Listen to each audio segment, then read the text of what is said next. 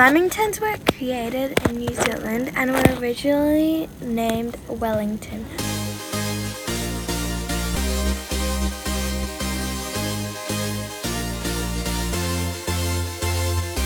Australians stole their recipe. The name Lamington was named after a man named Lord Lamington, who served as governor in Queensland from 1896 to 1901.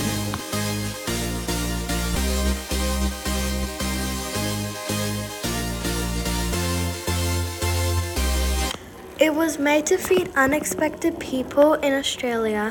They made the Lamingtons into cubes when Lord Lamington's maid dropped a piece of sponge cake and dropped it in chocolate.